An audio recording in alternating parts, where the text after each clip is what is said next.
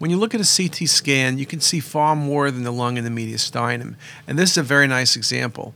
What you can see in this case are multiple loosened lesions in bone, whether it's in the spine or the sternum. And this is compatible with metastasis potentially from something like renal cell carcinoma, lytic metastasis from lung cancer, or a primary tumor such as multiple myeloma. And this was, in fact, multiple myeloma, very well-defined, punched-out lytic lesions.